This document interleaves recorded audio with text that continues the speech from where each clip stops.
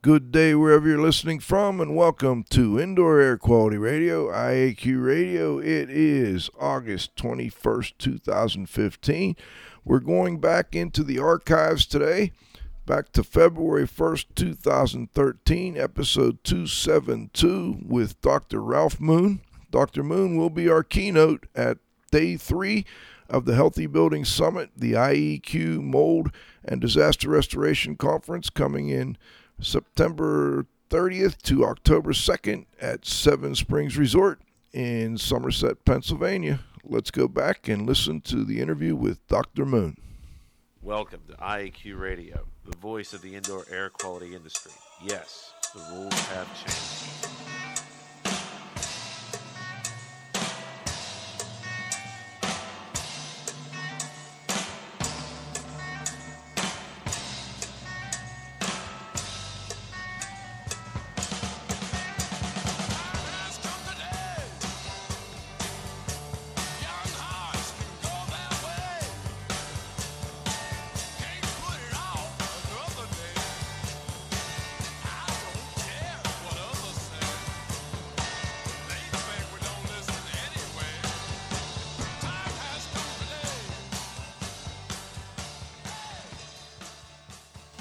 Okay, today's guest is Dr. Ralph Moon. He's also a CHMM, Certified Hazardous Materials Manager, and Certified Indoor Air Quality Professional. We're going to have an interesting talk on water losses, duration of loss, building science. Dr. Moon has over 30 years of experience in the duration of loss studies, risk assessment, project management, industrial hygiene, and indoor air quality assessments. He has a Bachelor of Science from Western Michigan University, a Master's of Science in Botany, and a PhD in Biology from the University of South Florida. Following graduation, he was awarded a postdoctoral fellowship in the Department of Chemistry at the University of South Florida, and later served as a consultant to the Jim Walter Corporation as an industrial hygienist, where he evaluated formaldehyde emissions from wood building products. Also, while employed by the Florida Department of Environmental Regulation as a district hydrologist, Dr. Moon served as a clinical professor in the School of Public Health. He is currently working for the past 18 years with HSA Engineers and Scientists of Tampa, Florida. They are an industry-leading engineering consulting and forensics investigation firm with offices throughout the Southeast and over 300 employees. We've got some intro music, right? Let's do it. Good one, Cliff.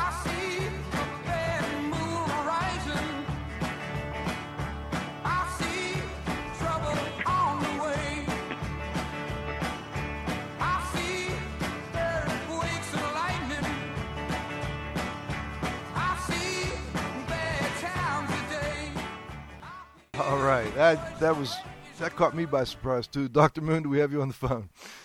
We do. I didn't realize how much those lyrics apply to what we do every day. It's beautiful. Right. Cliff, I don't know how he does it, but he comes up with these every week. Well, welcome to IAQ Radio, and thanks for joining us. You're welcome. We'd like to start. Let's kind of set things up a little bit. We've got a lot of activity in the Northeast here, Sandy, and we had Dr. Yohaning on. We've had Dr. Chin Yang in the past, and talking a little bit about drying and water damaged buildings, and I know you did several papers on drying and heat drying. I just wonder if you could give us an overview of, what's drying all about? What are the important elements of drying for our water damaged guys? Well, the basics for drying are the same no matter what equipment is used. The first thing you've got to do is you've got to raise the energy, raise the temperature. In scientific, we call that the kinetic energy of the water molecule. You've got to give it a little boost. And the whole intent of raising the kinetic energy is raise it so it goes from capillary moisture or free water to water vapor. So you've got to give it a bump, and that requires you to raise temperature. The second thing is you've got to have an environment that accepts the water vapor. So as we all know, you can't dry a shirt in a room that's 100% humidity because there's no place for the water vapor to escape to. So for that reason, the relative or the humidity content in the area or the room you're trying to dry has to be lower than the surface. So it has to be a little bit drier, lower in humidity. So we've got raise the energy, lower the humidity, and the final thing is real obvious, air movement. You've got to move that water molecule that escapes the surface by either capillary action or free water and move it away from the surface. So that requires air movement like fans. So those three elements, if it's elevating temperature with a propane tank, if it's lowering the humidity with a dehumidifier, or by using fans to accelerate air movement across the surface, all those things combine to dry something.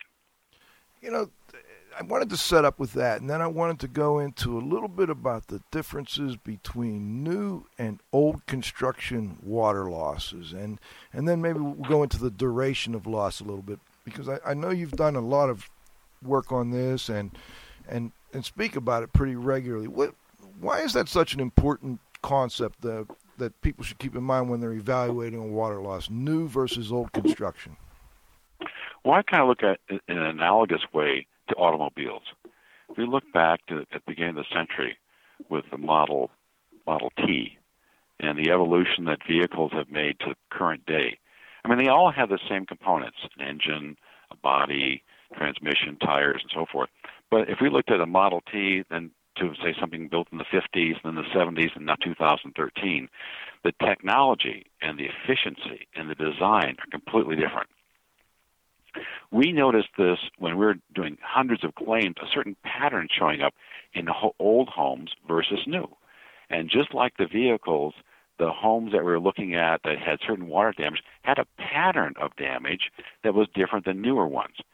And so in part that is dependent upon how they were designed. We look at the old homes we did down in Hurricane Katrina, I mean really old homes, where they had these beautiful balconies, large staircases that were all aerated by just open ventilation, not ceiling fans, but attic fans, typically limited air conditioning, plaster walls. All these components contribute to a house that managed moisture in a non-engineered way. They dried out naturally by typical ventilation. Contrast that with today's homes that have a lot of absorbent materials, was wood-type products, as Joe Seabrook would describe, particle board, plywood, OSB, and so forth. The way that the moisture is managed in the newer homes is just much different. So what we started to look at is just what are the characteristics of old homes for moisture damage as compared to new. And, for instance, in the older homes, some of the things that we noticed that were remarkably different were, for example, the strategies for the landscape berms. There was a tendency to back in the 60s to place these berms as architectural features against the outside of typically cement block, and sometimes, if it was the worst case scenario, a wood frame structure. And those landscape berms end up to be basically tubs of water against the exterior of the building, and classically would leak after about 10 or 15 years of operation. They'd be exacerbated if, for example, the roof drained right into the landscape tub. And that was a kind of a typical circumstance we'd look at, just drive by and say, there's a problem. Another feature might be, for example, the crawl spaces, where moisture from drainage would go under the house rather than be separated by the foundation and accumulate. And those are typical things with older farmhouses, too, where the water drains underneath the house. I'm just curious, were there differences in the types of microbial growth in old versus new construction? Well, I'm not sure there's a distinction in the types of growth in terms of species. If we look at old and new, I remember a discussion with another consultant underneath the basement in the crawl space of a Mississippi farmhouse, looking at the growth that had been there probably for decades, and answering the question, could we date this? And I answered no, but not after decades of growth. But I think that the types that grow typically depend upon moisture content and duration. If it's new or old, it's just that you just seem to get more of accumulation in certain places with older homes than you do with new. Okay.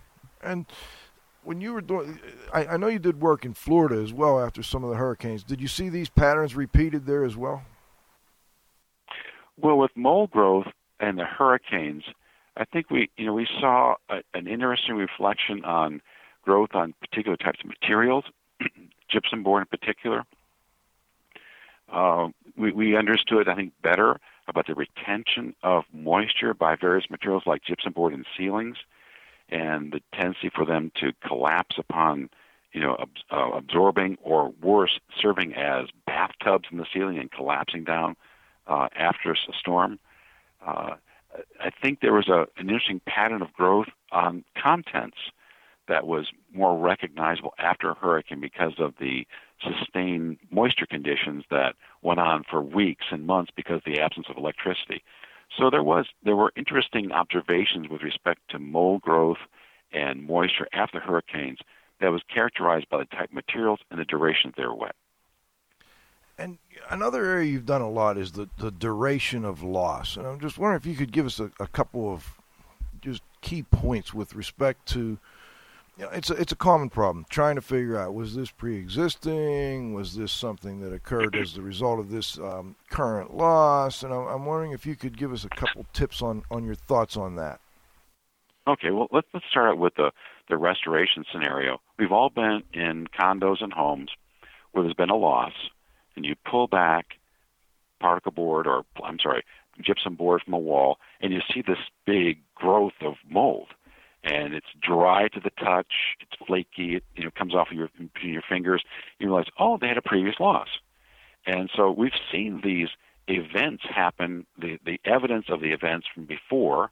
We can't date that specifically, but we know it occurred prior to the current event based upon the location, the moisture content, and the feel of the mold being, basically crumbly. And we can easily date that as before the loss, and then new growth, of course, would be something more current. So this prompted a curiosity in us. And about 4 years ago, we built walls in our laboratory, and basically just put them in water. And we used just ambient spores from the air to populate, the growth, and we photographed them and took tape samples to quantify the general amount and the types of species that grew. And to no one's surprise, there's a sequence that occurs. And this is something that occurs in biology all the time. We call it natural succession. And for those of us who grew up north on Lake Michigan, we saw a natural succession from, sand near the Lake Michigan to the final oak forest in inland. The same thing happens, but greatly abbreviated, on gypsum wallboard. And that's the types of species that progressed naturally from based upon water activity or moisture content, available sugars, and then the ability of successive fungi to elaborate enzymes that then start breaking down the media, particularly cellulose, that occur later. So that natural progression made sense. We just hadn't really tried to research it. So we did that with the help of Dr. Chin Yang to identify species and give us some encouragement. And we found that there was a repeatable sequence of mold growth that occurs within the first 100 days. We carried out the research to 1,000 days. And I found that after about day 200, it became very stable. And there wasn't much new growth. But the first 60, 70 days is really quite active and fun to quantify. So the first 60, 70, can you give us a little idea of what did occur and what species or what species were more prominent in that first part versus the later part? First couple weeks is almost always the same. It's Aspergillus. Okay. And depending upon the bioload, the types of species that are actually in the materials to begin with, and there are certain species that are there to begin with, it progresses then from Aspergillus to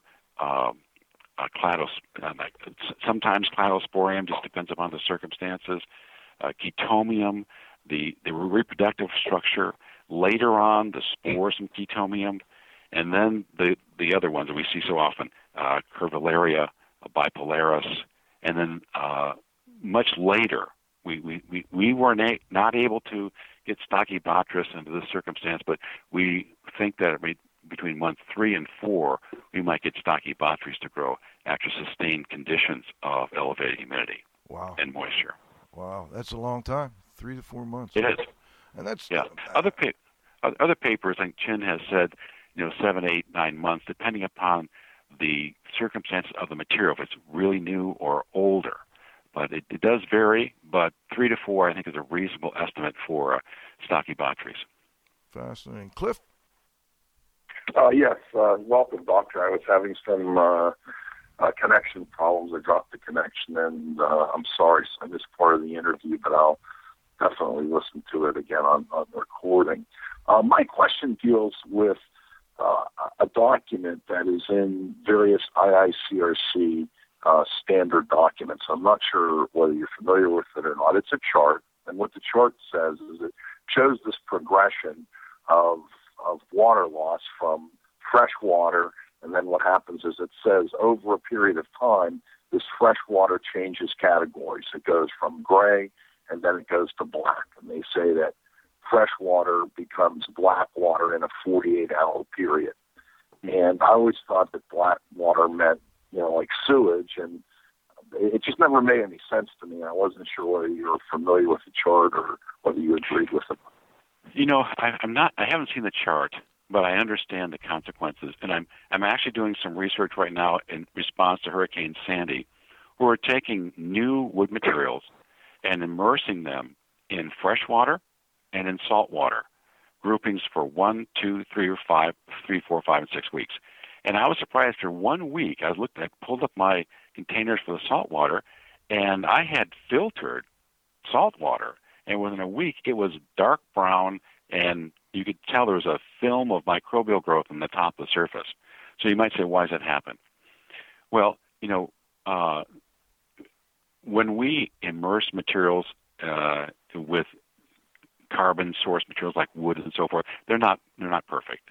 And we add it to an aqueous media, be it salt water or fresh water, and with time, within hours, bacteria are growing, and with potentially several days, but not too much in immersed situations, fungi can grow. But the bacteria do grow pretty prolifically in the combination of a carbon source, moisture, and nutrients. So there's a progression, just like I described on the gypsum, but wall boards.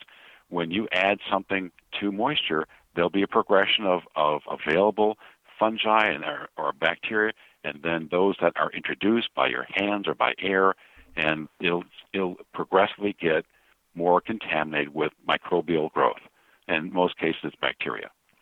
So it evolves, so to speak, from a relatively pristine condition when the loss first occurs to something different as contaminants begin to grow. Thank you. Are there any other differences you can tell our listeners about with respect to saltwater versus freshwater claims? I've heard things like after a saltwater claim or after saltwater water damage that mold growth is more likely more quickly in the future. And I'm just curious, and it sounds like kind of what you just talked about, but I wanted to let you elaborate on that a little bit. Yeah, I don't have an answer on that one yet. I know that we're studying the expansion of materials, wood materials in particular, of salt versus fresh. And I've only got a few weeks of data so far, but there is a difference. I have a slight difference depending upon the materials. We're looking at pressure-treated, non-pressure treated lumber, plywood, and OSB.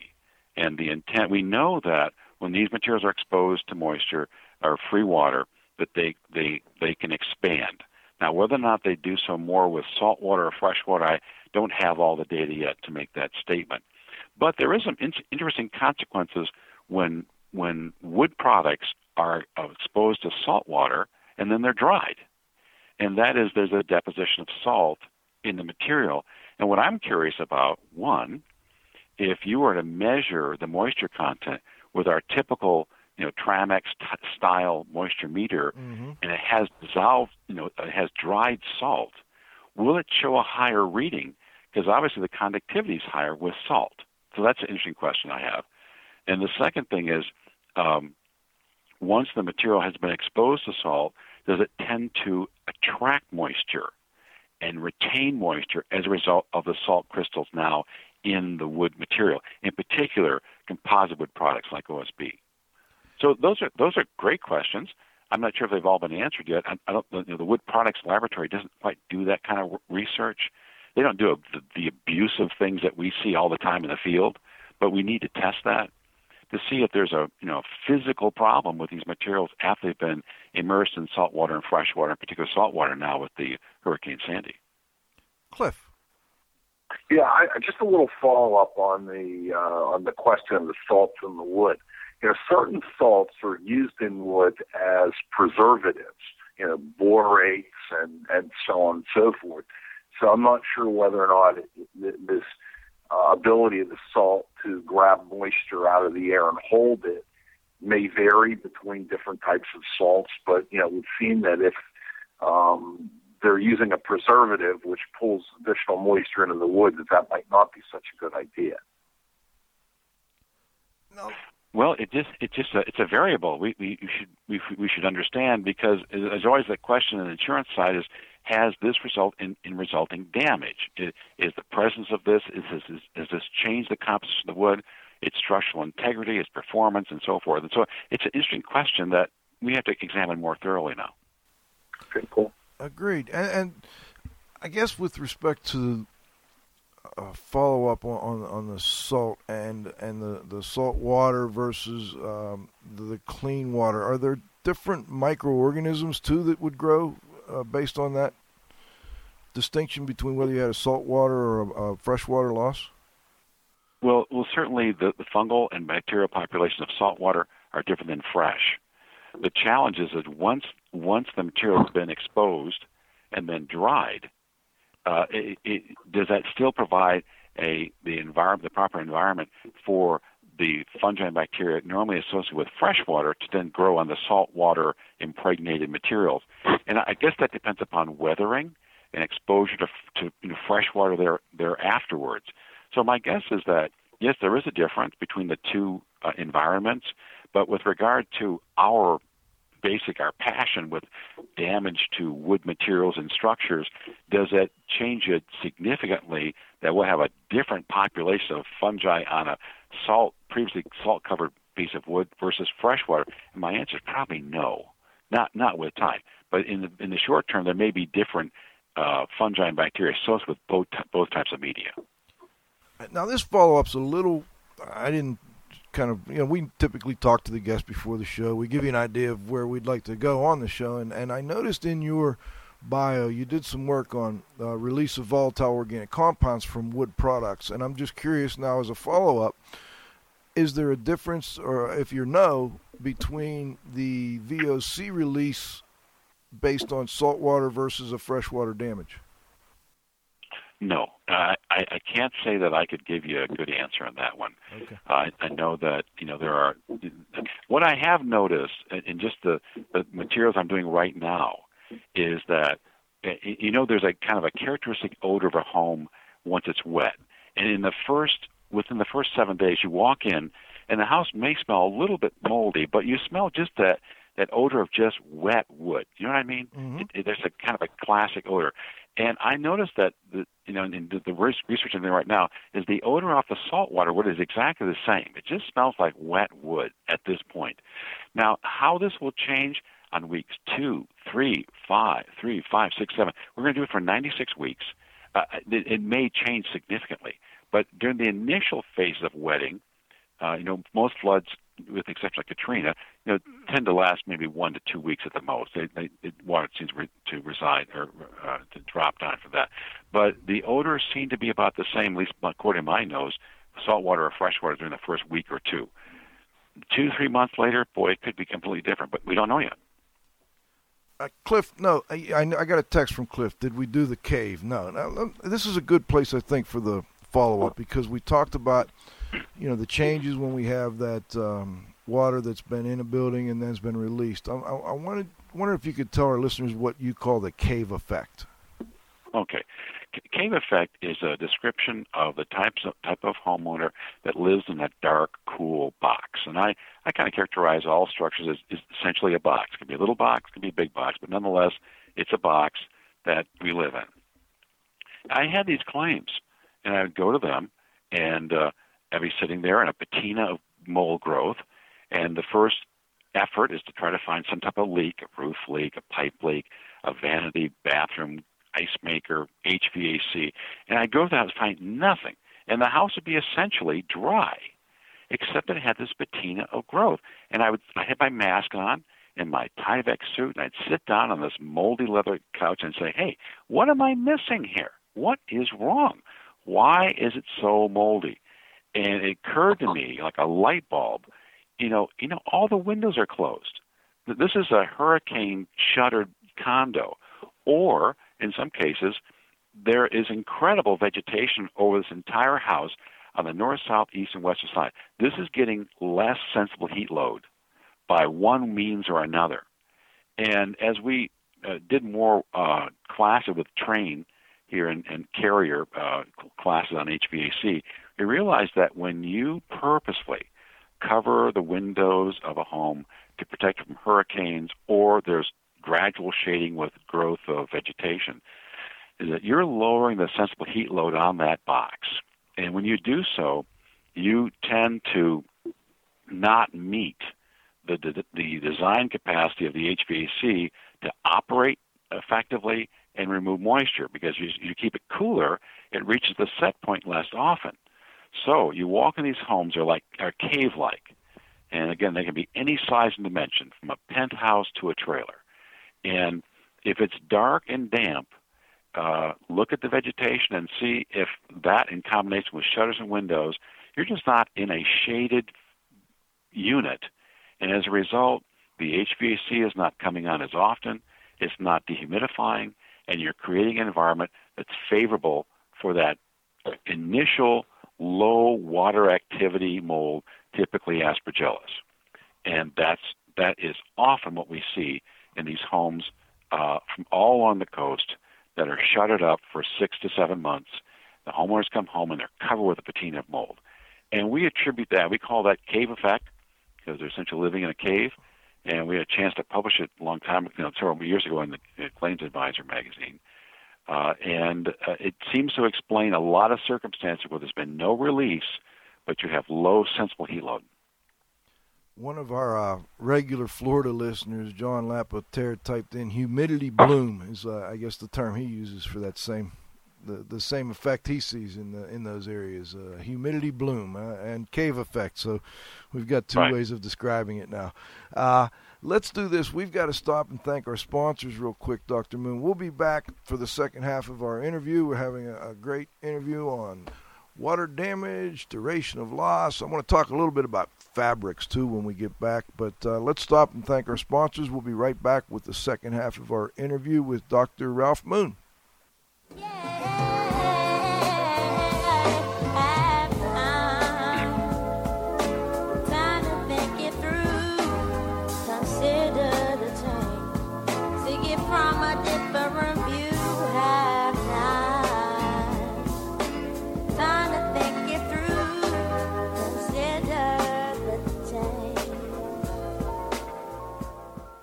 Thanks to our association sponsors, the National Air Duct Cleaners Association, NADCA, is the leading authority for information on HVAC inspection, cleaning, and restoration. Visit NADCA at www.nadca.com. The Indoor Air Quality Association, IAQA, a nonprofit multidisciplinary organization dedicated to promoting the exchange of indoor environmental information through education and research. Visit them at www.iaqa.org. And thanks to our advertisers, Gray Wolf Sensing Solutions, who use advanced sensor software technology and embedded computers to provide superior environmental test instrumentation. Visit them at wolfsense.com. Legends Environmental Insurance Services, the experts in insurance for environmental consultants and contractors for over 20 years. Learn about them at legends-enviro.com. And, of course, our marquee sponsors. Indoor Environment Connections, the newspaper for the IAQ industry. Subscriptions and advertising information are available at ieconnections.com. Jon-Don Products, where restoration and abatement contractors shop. Visit them at www.jondon.com. Clean Facts and Cleaning and Maintenance Management Magazine, your source for cleaning and maintenance news. Visit them at cleanfax.com and cmmonline.com. Please be sure to thank our sponsors for their support of IAQ Radio when you inquire about their services and products. All right, we're back for the second half of our interview with Dr. Ralph Moon. Let's get the Z-Man on the line here. Cliff, I just wondered if you wanted to start off. You would put together a question on the fabrics issue, and I wanted to maybe start off with that because it kind of combines the two issues. Thanks, Joe. Yeah, Dr. Moon, you conducted a study on the restorability of fungal contaminated fabrics. And Joe and I wonder whether or not information from that study would prove useful for fabrics contaminated with sewage or floodwater, such as from Sandy. Well, they're a little bit different. With regard to like oils and greases, I know we're wrestling with that now with questions with Sandy, with wood materials being inundated with fuel oil, gasoline, and kerosene. But with regard to bacteria, I think that because they don't have, and there are filamentous bacteria, but I think that that issue becomes more emotional than it does sometimes technical. And I'm thinking from the perspective of the homeowner who's offered the chance by the restoration contractor to rehabilitate some clothing that has been in sewage. And though technically, if there is some actual performance measurements on bacteria before and after the testing, if they were to render that acceptable, safe after cleaning, the homeowner may still reject it. So there are questions of both practicality, which I like being practical, then there's also questions of just aesthetic acceptance. And so with regard to the issue of cleaning sewage in particular from fabrics, I think that sometimes we have to really communicate well with the recipient of the product, say, hey, do you want this, even though we've cleaned it? Cliff, do you have a follow-up, or you want me to... Oh, did we lose you, Cliff? I think we lost Cliff, Dr. Moon, but I can follow up on that. The fabric study was very interesting, and I know that this was a study where well, maybe you could just give our listeners a quick overview of what was designed, what were you trying to find out when you did this fabric study? Okay. This fabric study was financed by the National Fabric Care Institute, and they very graciously offered their facilities to clean using the best available technology at the time. We tested 4 types of fabric: silk, wool, polyester, and cotton, fairly common, a very unique type of fabric, and that these were registered or licensed type official representations of these 4 types of fabric. And then we purposefully grew mold on the fabrics over a period of several months. We added Stachybotrys and Aspergillus in particular, plus allowed air infiltration onto the fabric when they were wet, grew them, and then cleaned them by those 4 methods. The 4 methods were detergent with bleach, tetrachloroethylene, and petroleum ether. And the intent was, okay, how effective are these 4 cleaning methods on fabrics that support microbial growth? And the results of the study showed that if we were to look at it in a quantitative way, the most effective method of cleaning was detergent with bleach, followed by hot pressing, meaning steam pressing. Steam pressing in itself helped to deactivate some spores. So then the second was the detergent, and I think the third was maybe petroleum ether and then dry cleaning. And we're not saying that they didn't work. They certainly made everything look better. But if we were looking at residual spores or the transfer of mycotoxins from one fabric to another, we concluded that they all gave a benefit, but the best was detergent with bleach. And I find it fascinating how long it took, number one, to grow the mold on these fabrics, regardless of the type, I thought, and correct me if I'm wrong. And also, and you had them under ideal conditions. That to me was kind of surprising. And then kind of the location of the growth I thought was a little surprising to me as well. And I wonder if you could kind of elaborate on that for our listeners. That was really interesting. For the first month, we purposely added millions of spores onto these fabrics, and Dr. Chen Yang helped to develop these large containers of free spores that we literally sprayed onto the fabric. So they were definitely contaminated with fungal spores. Then they sat in a closed container supported by wood dowel rods, just like you'd hang a towel on a rack in your bathroom, but kept wet. So the spores are there, the moisture's there, the fabric's there, and after a month, nothing happened. I thought, oh my God, I can't even grow mold. This is crazy. And we got it everywhere. We looked, but I can't grow it in this box. So what we found out, and I called Chen. I said, what is going on with this fabric? He says, well, you haven't provided a carbon source because the mold will not grow on cotton or silk or polyester because it cannot break it down. It just doesn't have the capacity. So if we add, he says, add a dilute solution of Gatorade, because Gatorade is sweat, essentially.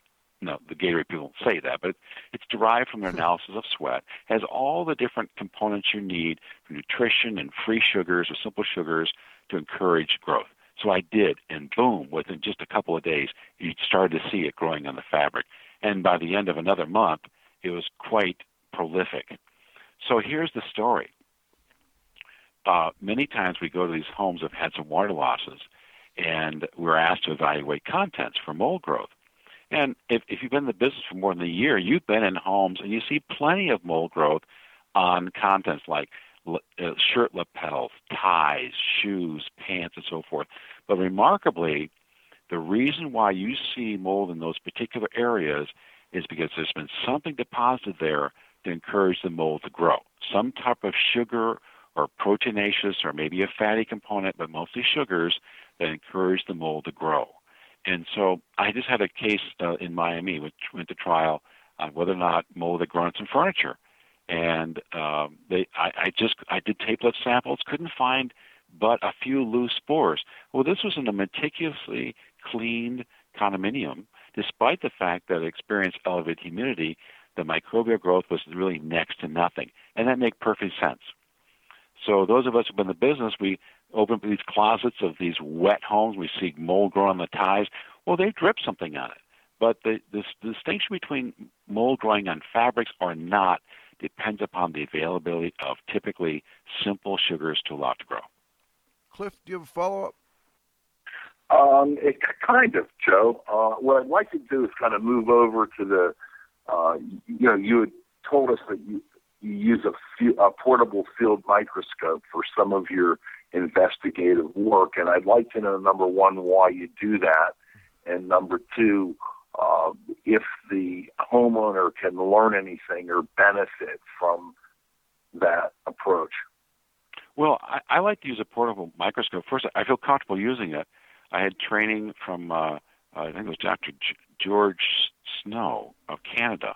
He was a renowned mycologist, came to our office for a week, trained about 14 of us in fungal taxonomy. Plus, I had lots of coursework. But, I mean, if you're going to use a microscope, you got to know what you're looking at, in all fairness.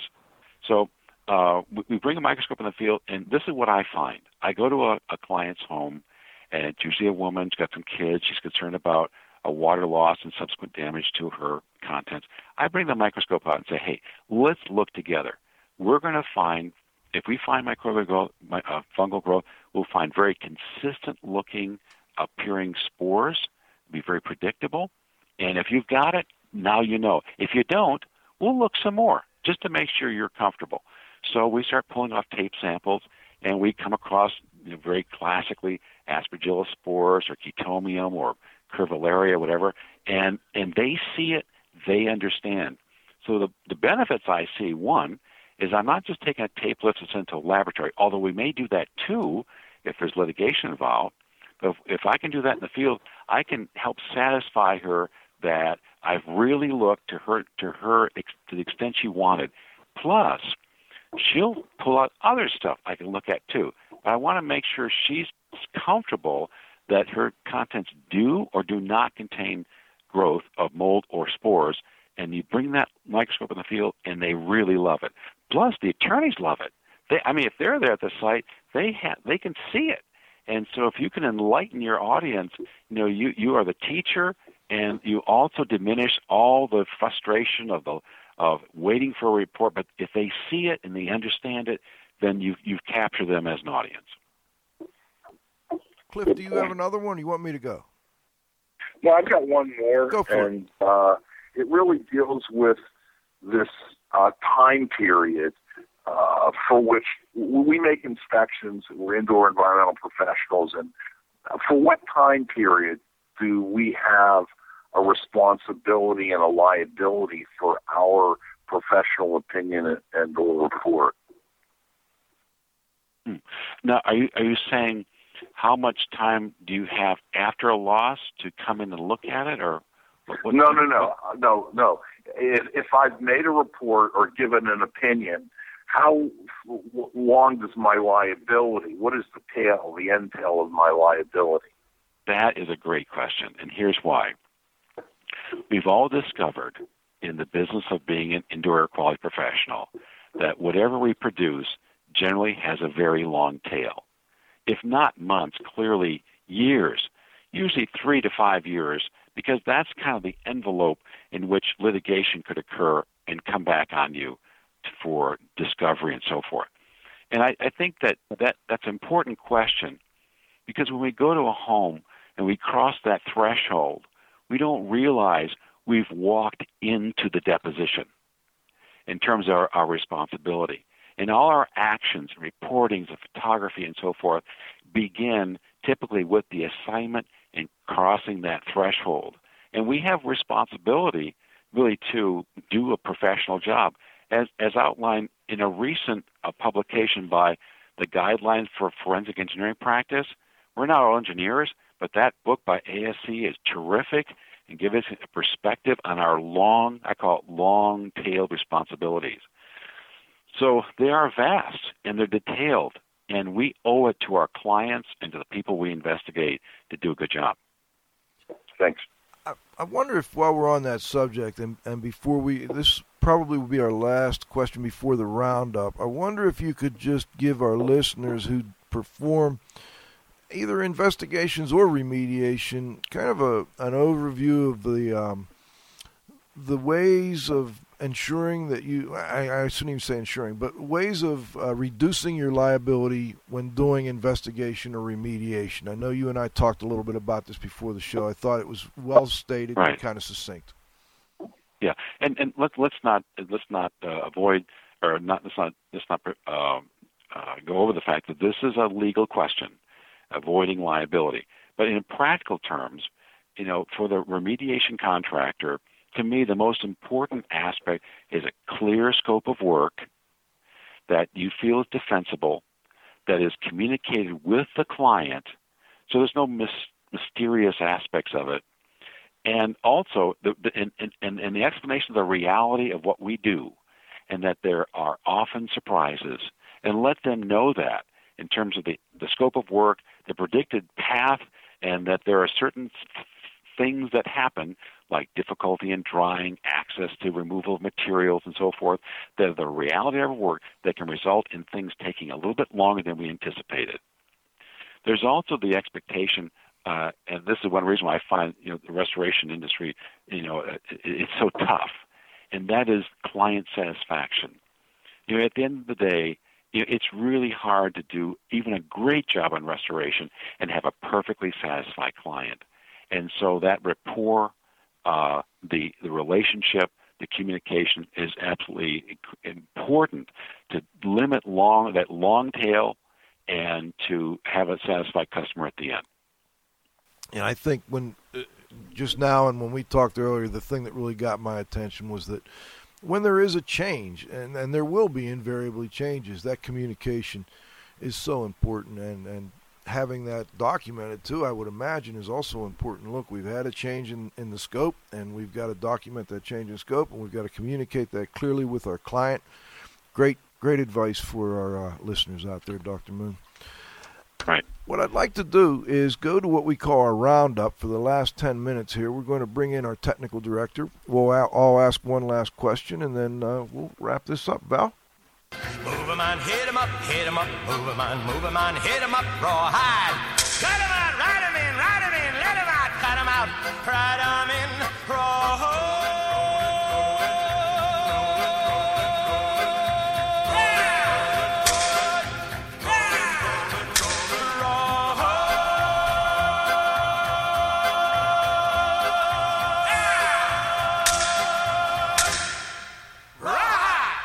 All right, let's go with Dr. Weil first, and then Cliff, and then me and Val.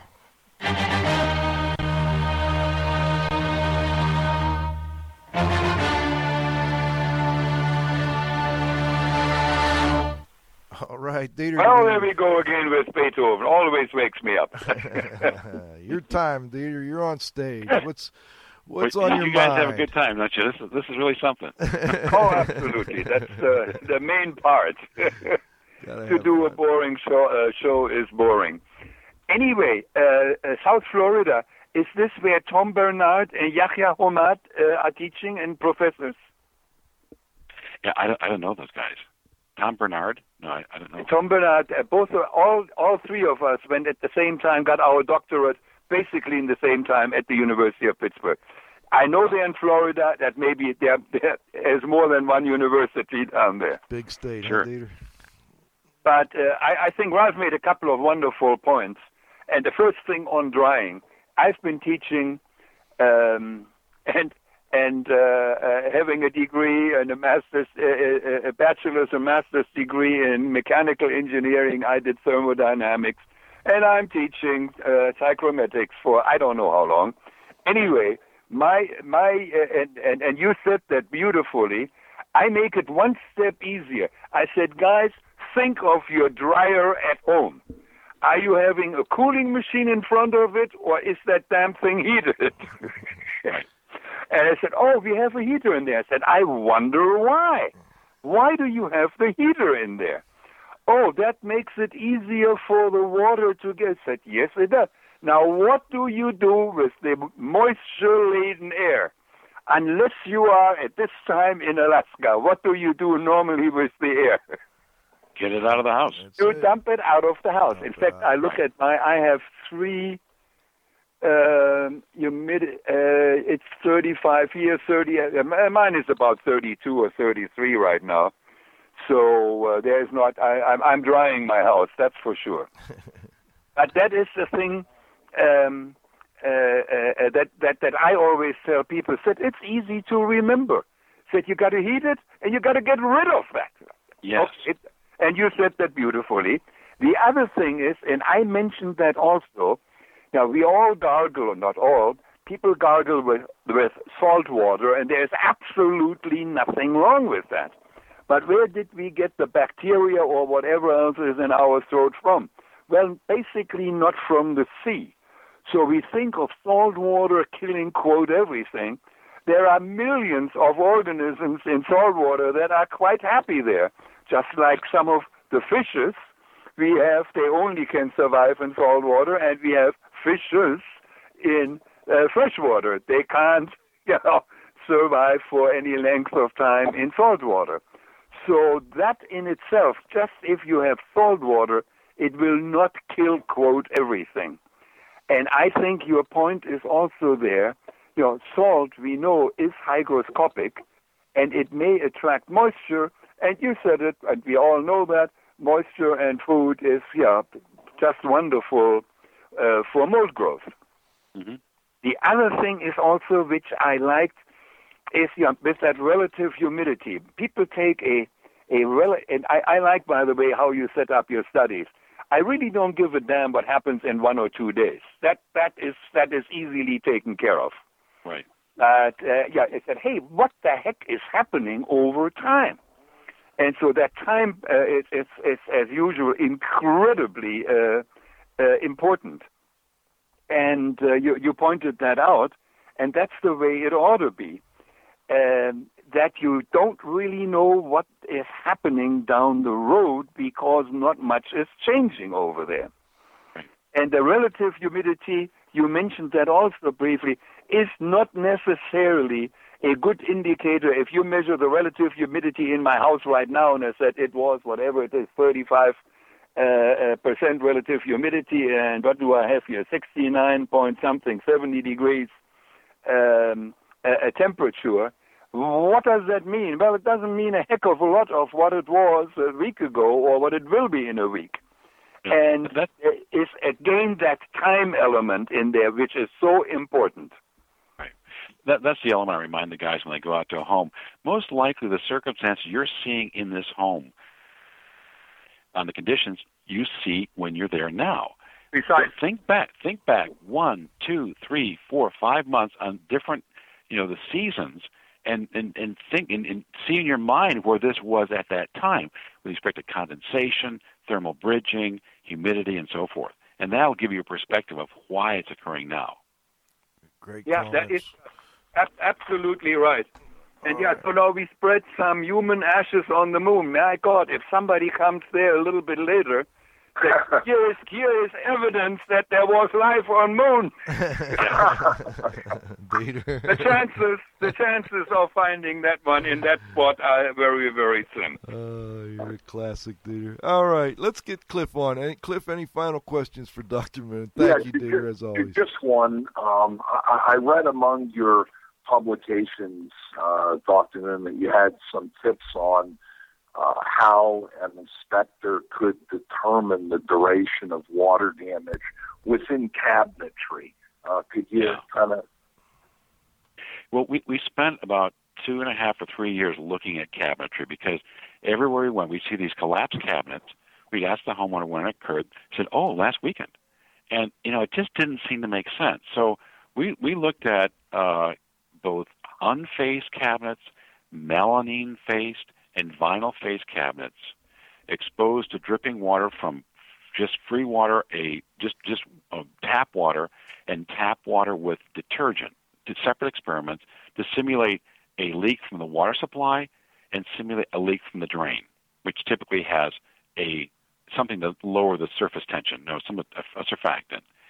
And we found that the least competent material, meaning plain, ugly, open-faced particle board on the bottom, which you rarely see, but you see sometimes in South Florida, dripping water every day, about 200 mLs, cause an ultimate failure collapse in about 62 days. So 2 months. So under kind of worst-case conditions, we finally got a collapse in 62 days.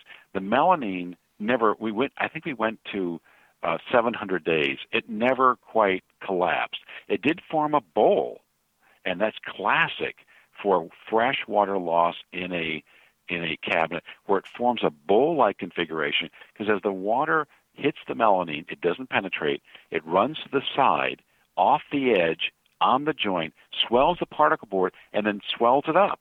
So that the water then flows to the other side of the cabinet base.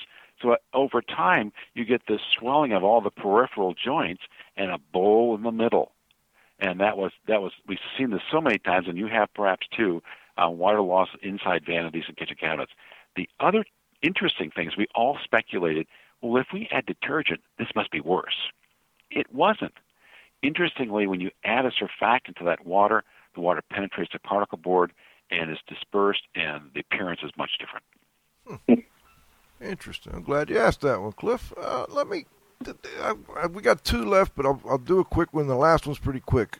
With respect, you work a lot with insurance folks, adjusters, etc. What can you give our listeners who do remediation and inspection type work a tip on how to better work with adjusters? You know, this sometimes becomes an adversarial relationship. How do we work better with these folks? You know, the basic thought in working industry is something that my colleague Kevin Ormsby told me 12 years ago. Communication. They don't like surprises. So when you're working with an insurance adjuster and you've submitted a bid or some estimate for removal materials, don't surprise them. You know, be open. You know, break it apart. You know, use the typical methodology for doing estimates. But I think that's probably the biggest one of the biggest factors that lends to both improving and diminishing relations with the insurance industry is clean, open communications. So when you have challenges or circumstances that work out, then and you communicate, they're usually very understanding. The big surprise is when you dry a home, submit a bill for $35,000, and they say, "Wait a minute."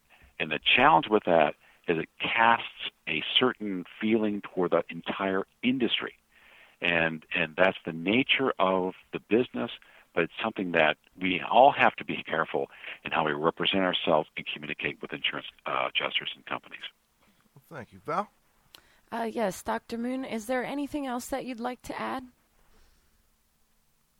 Well, my only comment about the discussion in general is that I've encouraged people to do research, to study the behavior of building materials with moisture and various types of things like the solvents and kerosene and gas, and determine how they actually respond.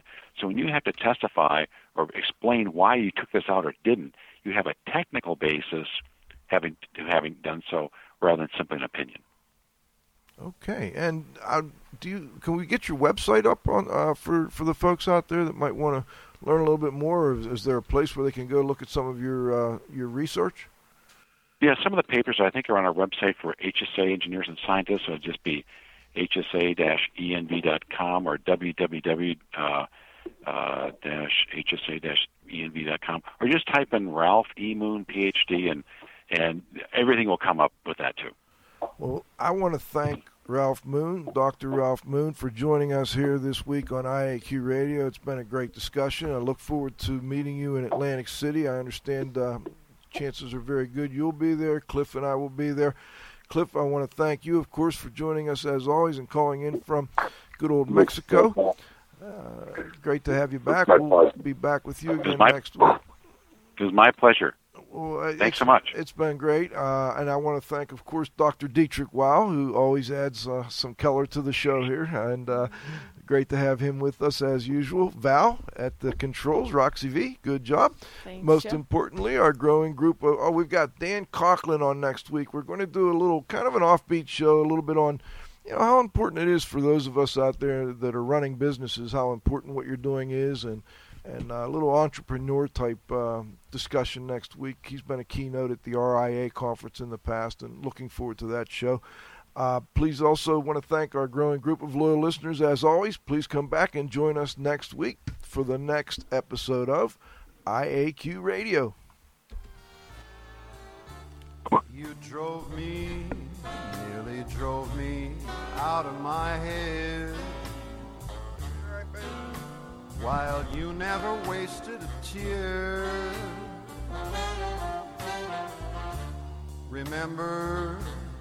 I remember all that you said. Told me I was too plebeian. Said that you were through with me. And now you say you love me. Well, just to prove that you do, you can cry me a river, cry me a river I cried a river over you.